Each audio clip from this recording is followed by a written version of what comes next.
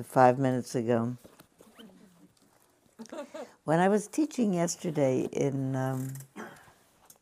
San Francisco at this conference for people who work with people who are bereaved, I talked about, it said on my program, when I arrived, they said, okay, here's the morning, and it says Sylvia will teach a contemplative practice, Mark will lead a contemplative movement practice, Sylvia will teach, Mark will lead that, and then it says Sylvia will give a Dharma talk. As if there's something that you could say that would be different from the contemplative practice, or different from the other remarks that would somehow be more holy, or somehow have been ratcheted up, because this is the Dharma talk. And I talked about the fact that a Dharma talk traditionally, the word Dharma is a variation of the word Dhamma, which is a Sanskrit word, which means the truth of things, how things are. And so when people say, I'm studying the Dharma, they most specifically mean what the Buddha taught about how things are, not about gravity or about chemistry, but that particular corpus of knowledge. And on retreats, when you read a schedule, it says you do this, this, this, this, this, and then it says Dharma talk. And normally people are talking about what the Buddha specifically taught in this or that sermon. We'll talk about the sermon on loving kindness in a minute, the sermon, the Buddha's teaching on universal love, which I think is the whole of the Dharma, really. But the Dharma talk takes on tremendous significance on a retreat, because, among other things, it's the biggest input of stimuli in the whole day. So people wait for that, because finally someone is saying something interesting, because the rest of the time it's only your own mind that's talking to you all the time. So it's a respite from that. But I seriously feel, and I seriously told that group yesterday, that that we have this meeting every Wednesday, and that the form of the meeting is in the first hour we sit, in the second hour I am presumed to be giving a Dharma talk, but that in the last 5 or 10 minutes of the time that we sit, I suggest to people, I invite people to share what's on their mind, not connected to the fact that we've been sitting. That it seems to me that it's in the nature of human beings, when it's certainly my experience, that if my mind and body calm down and I feel a little bit okay, what it naturally does, my mind, is it thinks about the people that I know that are not so okay. It's as if I'm released from the bondage of self-preoccupation when I feel at ease. And I start naturally to think about other people. Someone told me, apropos of the word humility, but I would think about the word of selflessness or emptiness or not preoccupation with personal self. And they were joining it with humility, and they said the real definition of humility is not that you think less of yourself, but you think of yourself less. And I thought it was a very interesting turn of words, that you think of yourself less. And I find that I go back and forth. I am held captive by my story until I'm not. And when I'm not, I'm much more at ease, even though what I might be thinking about is saddening to me and troubling to me and evokes dismay or pain.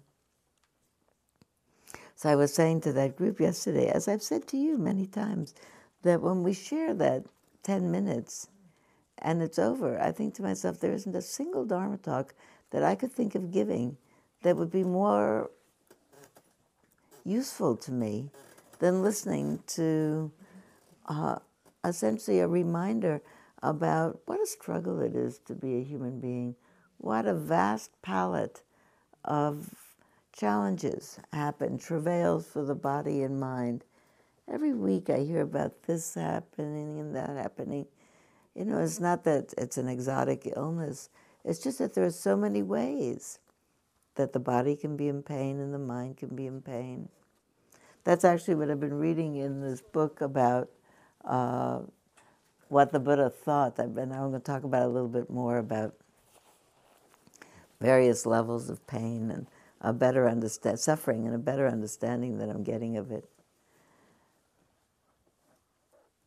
I was thinking, as just one of the reflections that I had this morning, just to hear this and you think, oh, you hear that and you think, oh. And at 2 points, somebody shared about somebody who's struggling now, but temporarily thought they were better, got one of those good reports from their medical staff. The biopsy came out good, the numbers went down, everything, yay, good. And it lasts for a certain while, and then it doesn't. Or somebody has a biopsy, and it comes back the other way. And how much the mind falls down and picks up. We want so much to be well, no matter how much we know. I think to myself about, that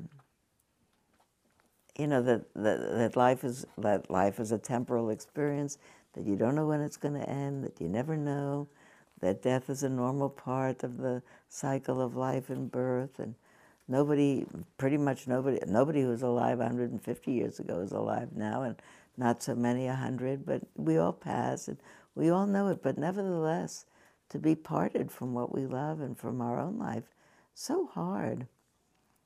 And then I was thinking, not unrelated to that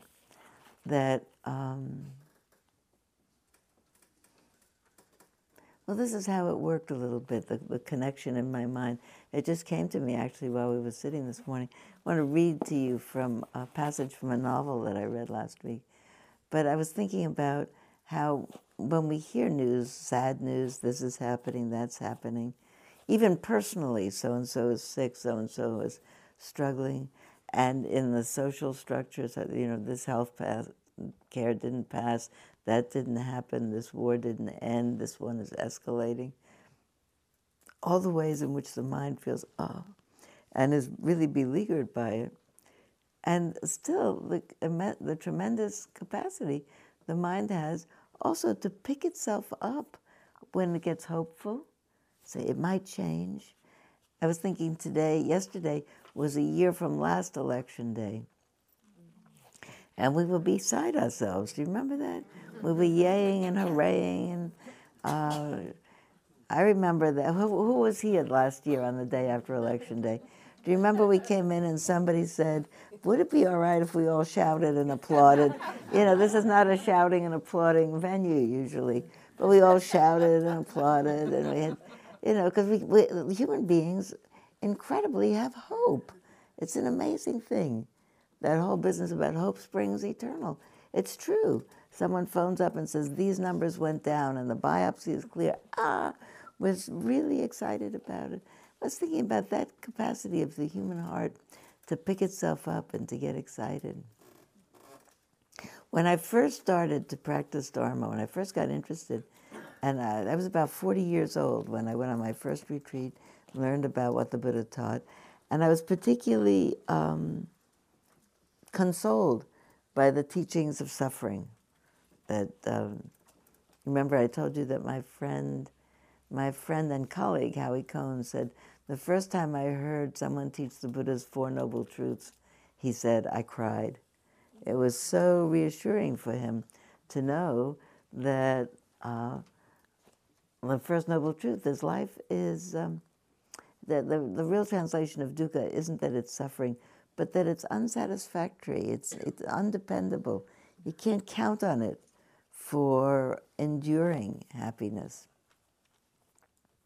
And he said, I was so consoled to hear that, because otherwise I thought it was my own melancholy mind that was making it up, that this is so tragic, and that the existential situation of human beings is so sad. It's just true. It's not as my teacher Joseph Goldstein would have said, it's not sad, Sylvia, it's true. Sad is the extra story that you say about it. It's your editorial opinion about it. But if you wanted else, you came to the wrong planet. This on this planet, on this planet, things are temporal. That doesn't make them not painful when they pass. That's the thing. When I heard the Four Noble Truths at a more melancholy and frightened time of my life, I was very, very consoled by them, and particularly by the notion, not the notion, by the truth, that what was painful to me in life became more painful when I was, if I was unable to accept it. The second noble truth is suffering in life is the imperative in the mind that things be different from the way they are. They are the way they are. And it's imperative, the Buddha said, that complicates the mind, that ties it worse in knots. It is what it is. We all know people in desperate situations who say, I don't like this situation, but it's what I've got. It's somehow my lot in life. And they're not compounding it with, it should be different. I can hear the voices of all my teachers saying, the whole idea, it should be different. It can't be different. It's like this. If it could have been different, it might have been different. But everything is how it is because of the way that everything has happened in the whole history of the world. The very idea, it should be different because I would like it to be different. It's very trivial to say, but the thought that always pops into my mind at this point is my mother-in-law, long of blessed memory, who used to open the door and say, just my luck, it's raining. It's not just her luck. I mean, it's the world does not happen on account of any particular person. May it not rain. I'm not in charge. But the whole idea that we are not part of the whole cosmic flow of arising and passing away, we make an effect by what we do. We're not nothing. And we're, I think, mandated to do something because not doing something is also doing something and has an effect. The election was the way it was last year because we all voted. If we hadn't voted, it would have been different. And we're still voting, and every day I count myself to be a member of the Church of MoveOn.org because I am a daily I am a daily communicant with them. I really listen to them every day. They send money, I send money. I mean, I do what I can, but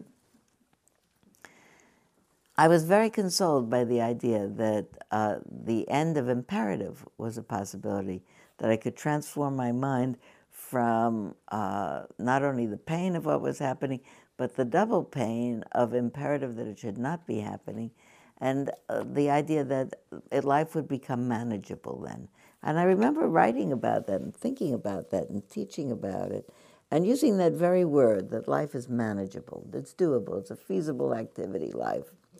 And I remember at one point sitting at a teacher meeting with all of my colleagues at the time, 10, 15 years ago, because I remember we were much younger. And we met then as we do now, 4 or 6 times a year. And we start with a go-around. Everybody says what's going on in their life.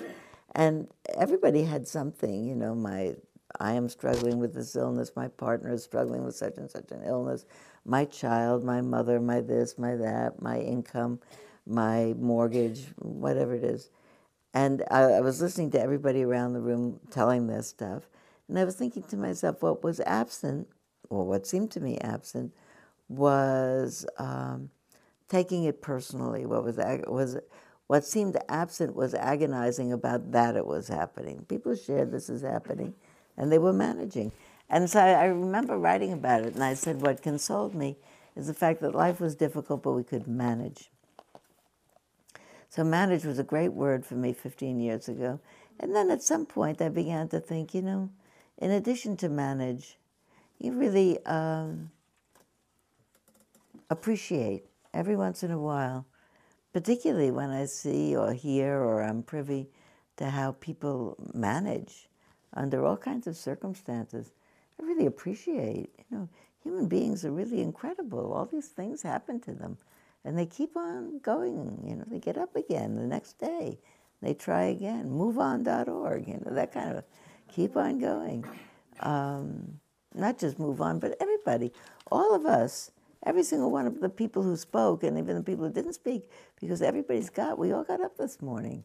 And we got dressed and we came out with our own travail, other people's, we manage. And we do it so well. So I thought, well, maybe I'll stop saying managing and I'll say appreciating.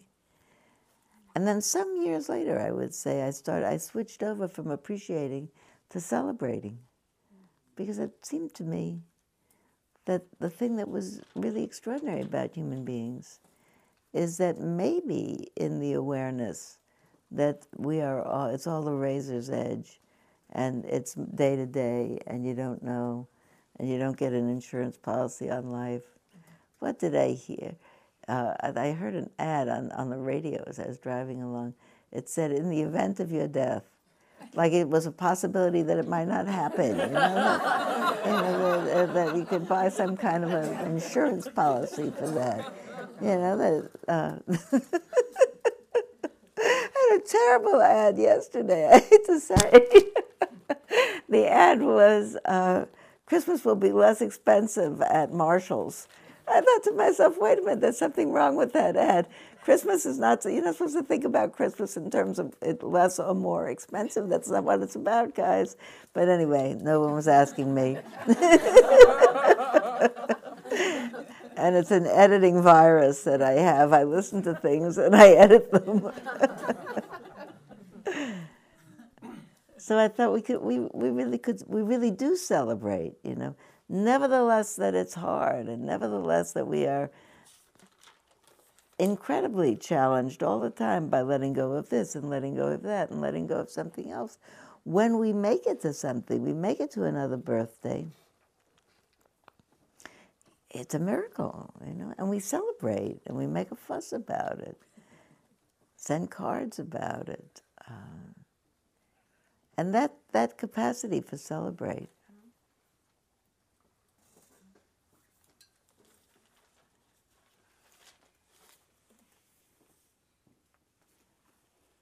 I was thinking one more this morning. So I went from manage to appreciate to celebrate. I think we could bless. That's the next step. And I thought about it. I thought over these 30-some years of thinking about Dharma, I've gone from manage to appreciate to celebrate to bless. Because there's something intimately connected to the realization that human beings are so amazing. In the spite of everything, in the face of death, in the face of disappointment, we carry on and we take care of each other. Yesterday I was particularly aware of it because I was sitting in a room of people whose whole entire vocation was taking care of people in trouble. That all of us take care of our kin when they're in trouble, and our friends and the people that we know. And sometimes we choose vocations, not better or worse, but from our personal aptitudes, we choose to do something else because we're a violinist or we could teach geometry, all noble and wonderful things to do. But it's really a tremendous thing to think somebody has dedicated their lives to really taking care of other people. And I think human beings, I think we all in our hearts really want to do that. We're urged to do that. Some people find that they move into that as a vocation. But I think we're all tremendously, I think we're good, and that our impulse is to try to get up tomorrow and try to take care of a few more people. All of us, those of us who do it for a living and those not. And that when we're not self-preoccupied, we can. And maybe because as human beings, we have the gift of seeing outside the suffering. There's a cartoon that I remember it from time to time, and you may have heard me tell it at some other time, that my friend Guy Armstrong carries around with him, that has 3 or 4 boxes in it. And the first box has a reptile creeping out of the sea, some sort of amphibious creature creeping up on land. And you see in its thought bubble, it's thinking about, eat, survive, procreate. And then you see the next one, and you see some mammal, a mastodon, or some dinosaur, a mammal, mastodon, early elephant, lumbering along, and it's thinking, eat, survive, procreate. And then the next picture, the next block, you see a monkey swinging in the trees, and it's thinking, eat, survive, procreate. And in the fourth box, you see a human being sitting on a rock at the seashore, looking up at the sky, and thinking, I wonder what it's about. You know, that human beings start to wonder, what's it about? How did I get here? This is amazing. What should I do next? Do you want to hear my story? Human beings are storytelling animals. They make up stories about what's up there, what's in here, what happened, what might have happened. I just noticed somewhere the other day that yet another iteration of The Gods Must Be Crazy is now circulating. Do you remember seeing that? The Gods Must Be Crazy. Another iteration has come out. I haven't seen it, but I think that not to mock that at all, or anybody's religious, God forbid, that. And really, I'm playing on that, but that the religious impulse to think, what's it about? What are we doing here?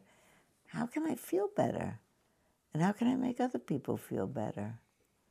I think that's a uniquely human thing. Maybe even the piece that says, hooray, that we can make each other feel better. That self-consciousness that human beings can manifest as compassionate beings. The psalm line is a little lower than the angels, I'm not thinking so much, that it's angelic. It's not so much lower. There's actually a story told about the Buddha, a teaching from the Buddha, that the realm of being born into a human incarnation is the best realm of all, because it has the possibility of the 10,000 sorrows and the 10,000 joys, which really hones the heart and inclines it towards compassion. So that it's a much more challenging realm than the angelic realm. And in classical Buddhism, there are realms. In the angelic realm, the Buddha said, there's no problem. So the angels can't improve themselves or refine anything, because nothing happens to disturb them. It's that you have to be a human being to have disturbances to transform your heart to love. This is a book called The Season of Migration to the North. The author is Tayyib Saleh, if I've said that right, and he is, according to the writing on the back of the book, this book in 2001 was selected by a panel of Arab writers and critics as the most important Arab novel of the 20th century. Wow. So I thought, whoa, I have to read that. And I read it, and it's very beautiful, very, very beautiful. The writing, the translator is clearly a beautiful writer in English as well as in Arabic. It was written in Arabic. And actually this man, Tayyib Saleh, also was, he died in 1951, was also fluent in English and studied in London, but wrote it in Arabic. And it's a mysterious kind of a book. It tells a story, but it tells a story where you sometimes don't know whether this is allegory or this is the real story. It's mysterious, like Garcia Marquez, maybe. It's like mysterious in the way of, you keep shaking your head, is this really happening, or is this a dream sequence? It's very much about a social commentary about the sequelae of oppression. About 20th century was one in which many countries in the Middle East and in Africa gained their independence after years of having been taken over by European, really oppressive, invading powers, and having gained their independence. He makes the point that having been oppressed for a long time, that oppressed peoples, when they get their own independence, find it is found often, or it seems often, have manifest the oppression of the oppressors, and then need generations to balance back from that. So it's a very important book about oppressions of all kinds in all kinds of areas. And it's also a personal story in between. So all of those. And it reads like music. The word choice is amazing. So I just want to read you this one little part. He's musing about a caravan. He was born in the Sudan, by the way, this particular author. And he's describing a caravan of nomadic travelers. And you don't know whether this is about he was not of a nomadic tribe. Don't know if he's talking about him, or whether he's talking about actual peoples, or whether he's talking about life through the metaphor of a Sudanese metaphor of vast deserts. Anyway, so much for the lead-in. It says, thousands of people die every day. Were we to pause and consider why each one of them had died and how, what would happen to us, the living? The world goes on whether we choose for it to do so or in defiance of us. And I, like millions of mankind, walk and move, generally by force of habit, in a long caravan that ascends and descends and camps and then proceeds on its way. Life in this caravan is not altogether bad. That's the line I have underlined. Here it is. So talking about life goes on and on, a never-ending caravan. I remember seeing a long time ago a cartoon by some noted social cartoonist with showing a conveyor belt in a room that had an entrance and an exit door, and you could see a child coming in this door, and a bigger person, bigger person, bigger person, bigger person, bent over person, and an exit door, and it had a sign over the conveyor belt, and it said no loitering. And I remember it hurt my feelings, that cartoon. I didn't like it. I thought it was kind of bitter. I thought it was an unhappy. It is an unhappy view of life. You know, you get on and you get off, and no loitering. I mean, you could draw it another way, but so you're reading this along a long caravan that ascends and descends and camps and proceeds on its way. Then it says, life in this caravan is not altogether bad. You are no doubt aware of this. The going may be hard by day, the wilderness sweeping out before us like shoreless seas. We pour with sweat, our throats are parched with thirst, and we reach the frontier beyond which we think we cannot go. Then the sun sets, the air grows cool, and millions of stars twinkle in the sky. We eat and drink, and the singer of the caravan breaks into song. Some of us pray in a group behind the sheikh. Others form ourselves into circles to dance and sing and clap. Above us, the sky is warm and compassionate. Sometimes we travel by night for as long as we have a mind to, and when the white thread is distinguished from the black, we say, when dawn breaks, the travelers are thankful that they have journeyed by night. If occasionally we're deceived by a mirage, and if our heads, feverish from the action of heat and thirst, sometimes bubble with ideas devoid of any basis of validity, no harm is done. The specters of night dissolve with the dawn. The fever of day is cooled by the night breeze. Is there any alternative? I think that's beautiful. Do you think that's beautiful? The title of the book is Season of Migration to the North. And I got it on Amazon. 51.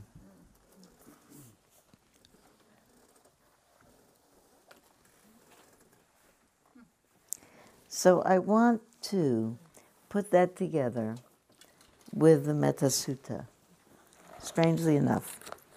Or not. Thank you.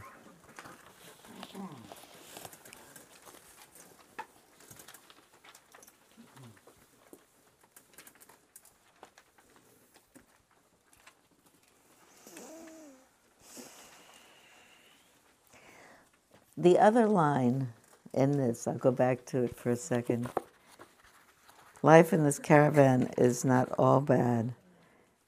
For the other line that caused me to pick it out. The sun sets, the air grows cool. Millions of stars twinkle in the sky. We eat and drink, and the singer of the caravan breaks into song. Some people pray, other people dance and sing and clap. And I thought to myself, that's really the whole story with human beings. We labor on, we labor on, we labor on, we labor on. We fall down to rest or lie down to rest when we can't go anymore. And in between, we dance and we sing and we clap. We have that capacity as human beings. We're not only storytellers, we're song makers and celebrators. And some of us pray. And that praying, for which I would say praying and also hoping and also wishing and also holding out hope for, I think is a human quality. Someone told me a very odd thing yesterday. I don't know whether it's true. Maybe someone here is a veterinarian. Someone here a veterinarian? Someone says the reason that your dog makes such a fuss about you when you come home is that they're not sure you're coming back. No. Do you think so, Mo, or no? I guess. I don't know. Someone told me that yesterday. They said they had it on good authority, that the dog gets so excited because when you leave, they have no idea that you're coming back. I don't think so. I think maybe, what do you think? I mean, we say to it, I'll be back later, as if they speak English, but I don't know. But I think of human beings as holding out hope. We know that we're sick. We know that we understand the expression, the medicine is not working, there is no hope now. Or people will say the doctors have given up hope. But we keep on hoping. Even when we pray here for people and who will pass from this world soon, we hope that their passing won't be so difficult. There's always something that we hope for. We're hopeful animals. We hope. And I think that somehow in my mind, what's come together, at least this morning, is there is something about life, and maybe it's the appreciating and the celebrating and the singing and the telling stories and the clapping that somehow balances the truth of suffering and ends us up somewhere in between where life is worthwhile. It's not a nihilistic view. It's not to say that, well, if it all ends. I guess that particular cartoon where people are just falling off the conveyor belt, so there's no loitering, is so discouraging because it's a... who was the cartoonist in the... Pfeiffer, Jules Pfeiffer. It has a very Jules Pfeiffer kind of a feeling about it.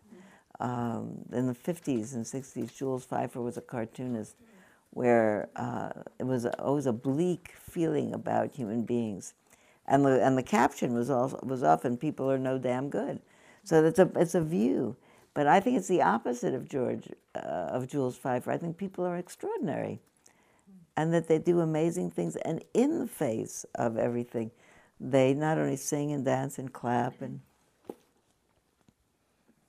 so one more story, and then we'll do the loving kindness teaching.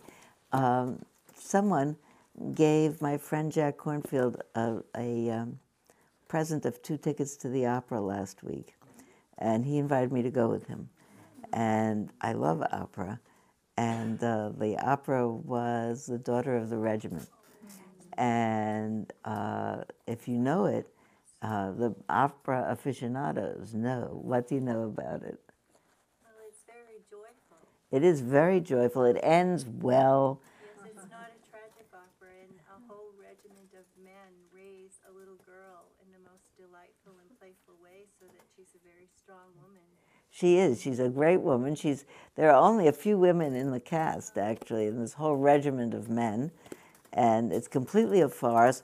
But in the end, the two lovers, in fact, live on and going to spend happily ever after. They do not die in a tomb singing away, which often happens, or get killed by mistake or whatever. They live at the end. And it's also very well known because there's a particular tenor aria in it in which the tenor is required to hit high C 9 times in a row, with a note in between, da da da da da, and you can count them, and we did as he went through it. And it's a tremendous tenor accomplishment. Very few people could do it. Luciano Pavarotti could do it. I forgot his name. Krauss could do it. Not many people can do it easily. A friend of mine, I talked to a friend of mine in the orchestra in the intermission, and I said, the audience really became crazed. They always do. It's a showstopper. Everyone knows it's coming up. And when it happens, everybody gets wild about it. In the same way, I mean, you would never applaud in the middle of a symphony when the soloist has played some great little passage. But in the middle of the opera, someone does that, it's exactly like so-and-so has just done a 3.5 gainer backwards off the high board. They just applaud. So I said everybody was wild about it, and it looked like he did those high Cs so easily. And Brian said to me, well, actually, he sings them C sharp. So, and he's a little man. He's a little Peruvian man, small, not a big, belt out. Belts out these 9 high C sharps, and people were wild, and Jack and I also. You get really excited to see someone do something really well. It's like 14 pirouettes without putting your foot down, or a 3.5 gainer off the high board backwards, or when a human being has obviously used so much effort to develop an accomplishment that Donizetti wrote, that somebody else thought of, that other people, musicians, learned how to play. It's such a coming together of talent and effort, and all these people did it. So it's not that you come in this door and go out that door and nothing happens in between. You come in this door, you go out that door, and in between you can do a lot of things that can give a lot of pleasure to a lot of people. And look around, and we had come from a whole day of Spirit Rock meetings that were quite complicated and difficult, and all of a sudden you feel like your mind is so exalted. And I didn't sing that aria, but somebody did, not me. Somebody did, and other people enjoyed it.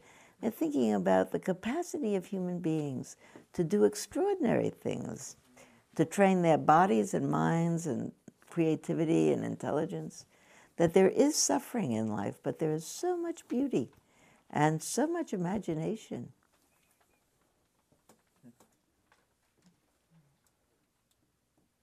One more thing to say on that, because I don't want to forget to tell you. There's a book called The Measure of Our Days, which I don't have with me now, because I lent it to somebody, by Jerome Groopman, Groopman. And if you would like to read a book about contemporary medicine as practiced, very high-tech, amazing, brilliant medical interventions with very, very difficult diseases by a very, very compassionate caregiver, physician, who loves his patients and has written a book about several books, but one of them about 15 case studies. It's both amazing to read, to see what modern minds have figured out to cure this disease, or at least put it in remission, or that disease, can do the most amazing things. So it's very, very tremendously detailed, which drugs and which operations and which bone transplants and which this and which that. But also in between, how told in the voice of the physician who actually loves his people and holds their hands and cries with them and talks to them. And he says, Alex, we're gonna beat this. And Alex says, Jerry, I'm counting on you to do it. I mean, really, it's so gives you a sense of the nobility of human caring. So it's really a tremendous boon to the spirit. May it be that you're not sick or anything like that, but it's just so ennobling to think about people. This is the entire of the Buddha's teaching, the whole Buddha Dharma, the Dharma talk in, I think I figured it out last week, 42 lines. I'm not sure, something like that. The first 12 lines are a teaching on morality. This is what should be done by one who is skilled in goodness and who knows the path of peace. Let them be able and upright, straightforward and gentle in speech, humble and not conceited, contented and easily satisfied, unburdened with duties and frugal in their ways, peaceful and calm and wise and skillful, not proud and demanding in nature. Let them not do the slightest thing that the wise would later reprove. I love that. Is it, when you think about, that's such a nice way to put it, not doing the slightest thing that the wise would later reprove. That pretty well covers, that it's unwise to do anything that's not cognizant of the needs of others. That's what that means. That this is a relational world, and that one's own happiness depends on being cognizant of the needs of others. It's tremendously important to realize that, I think, because Westerners particularly often, or at least up to now, and maybe not so much anymore as the teachings of the Buddha become more widely known, have associated Buddhism with meditation. And in truth, in the world, very few Buddhists, there are 1 billion Buddhists out there, very few meditate. For the most part, it's a practice of recognizing the extreme morality, not extreme, precise morality that the Buddha taught. Really, it's a practice for most Buddhists in Asia, many Buddhists in this country, of aligning themselves with a path of kindness. The Buddha was said to have in his previous incarnations completely manifested every possible virtue of the heart, generosity and morality and renunciation and patience and truthfulness, and 5 others as well. Wisdom, loving kindness, equanimity, truthfulness, and energy. And it was his having actually completely consolidated those virtues that allowed him his comprehensive understanding of the cause and end of suffering. So for most people, Buddhism is a religion of morality. Sometimes I hear people say that no war was ever fought in the name of the Buddha. I think that's true. It's also true that in the time that the Dharma first came to Japan, in the era of samurai, that there was discord between different samurai. My teacher's understanding of the Dharma is better than yours. It became a thing that people used as a thing of fighting about. It's also true that there was a misuse of zazen in my view, a misuse in backing the war effort in Japan in the Second World War. And that's very well documented now and out in public knowledge, and people feeling badly about it now because it's definitely not what the Buddha taught. The Buddha taught if you are offended by anyone for any reason or hurt by anyone, and you make them your enemy and strike back, you're not a disciple of mine. So it's a teaching of peaceful response in any circumstance. But backed by morality, not doing the slightest thing of which the wise would later reprove. So those 12, I think, lines are the teaching on morality. The next 25 lines are the teaching of mind practice, really of the transformation of the habit of mind from animosity or enmity or aversive response to kindness and to tolerance. Wishing in gladness and safety, may all beings be at ease. Whatever living beings there may be. I'm going to stop for a minute. I'm going to tell you, I saw a bumper sticker last week in Marin, where it said, people are still having bumper stickers all over the back of their car. And it said, I want to do this right. I'm pretty sure it said, God bless absolutely everyone.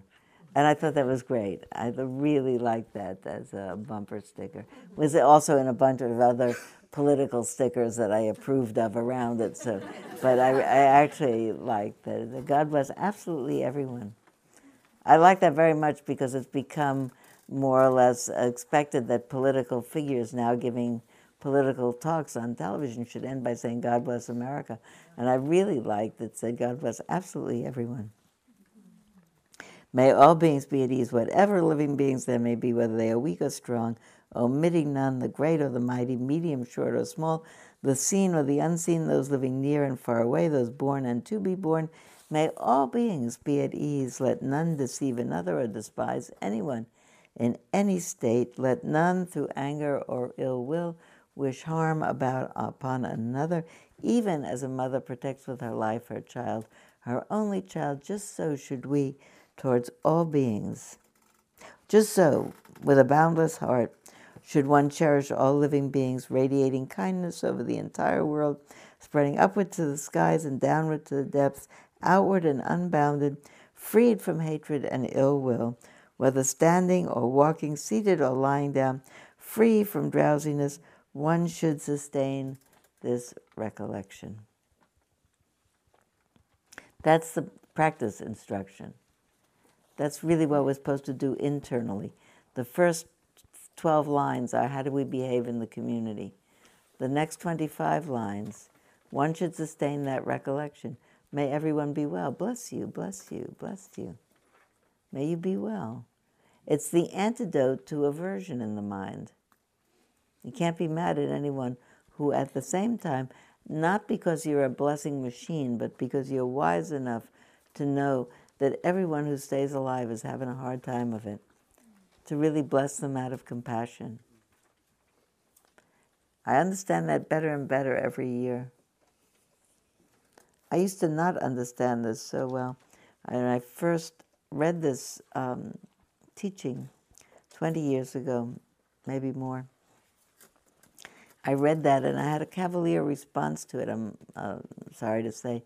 I thought to myself, this is all well and good. Here's the Buddha saying, you got to wish well to everybody no matter what, but it's not saying why. How are you going to do that? Because I have plenty of people that when I think about them, I think, I don't think, and wishing well doesn't exactly come to mind immediately. And so I say, here's this, teaching, which is, in a sense, reads like the Nike ad, just do it, And then, well, how are we going to just do it? But I actually think it's in it. This is how you just do it. You actually practice morality precisely, because if you do it, then your mind doesn't get clouded. You're always thinking not so much of yourself.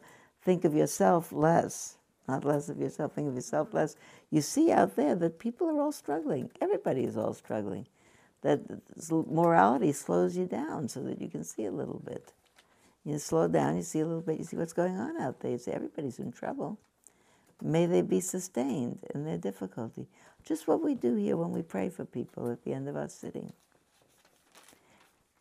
And not only for the people that we're praying for, but for ourselves, because really the blessing mind is the most, for me, the really most dependable refuge for my own mind. It is the antidote, or actually the vaccine against the arising of ill will, which is a flu of the mind. It gets in there and it's not good for you. It's not good for me. This is said to be the sublime abiding. And this last 5 lines, this is said to be the sublime abiding, By not holding to fixed views, the pure-hearted one, having clarity of vision, being freed from all sense desires, is not born again into this world. Maybe when we come back together the next time, maybe if I remember that I plan to do that.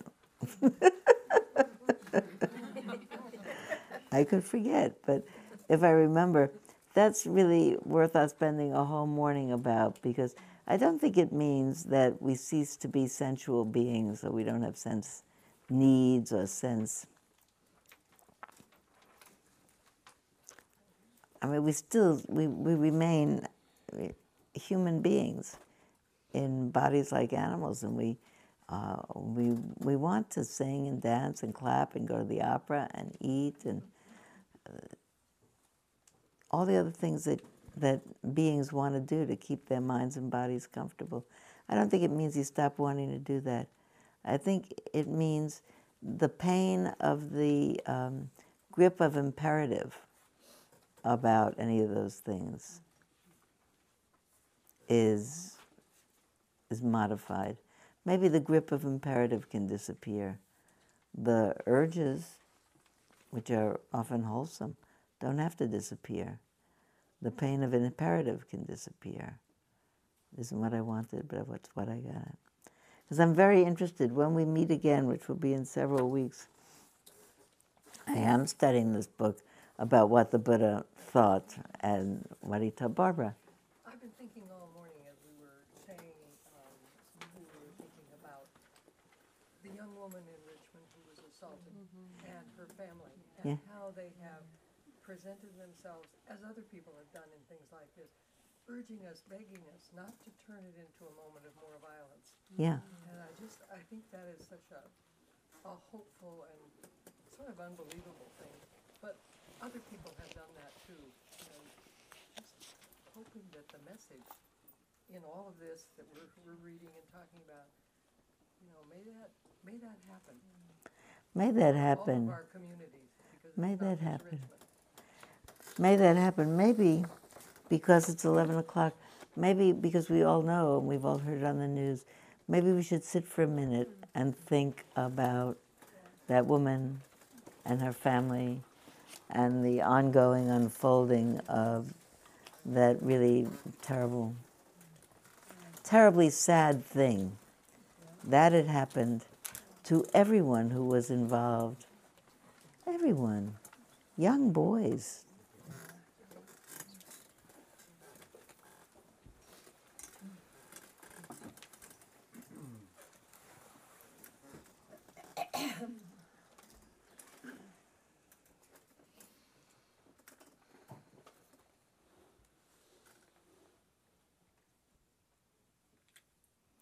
In the spirit of that wisdom, those last 5 lines are the wisdom of compassion, the wisdom of non-imperative. May we all not be born again into moments of sorrow, of suffering, days of suffering, by the confusion of our own minds. And may that message, there's another way to live, there's another response. May that message really sustain that family, that family of all the people, this community, all communities.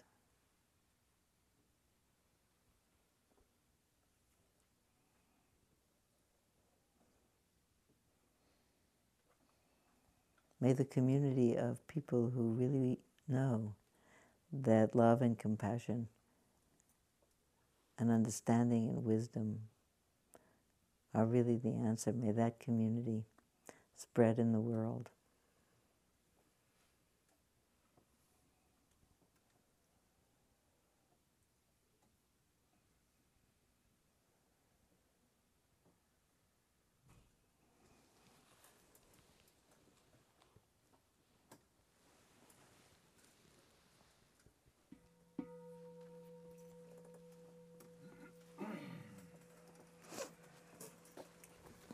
Thank you very much for being here.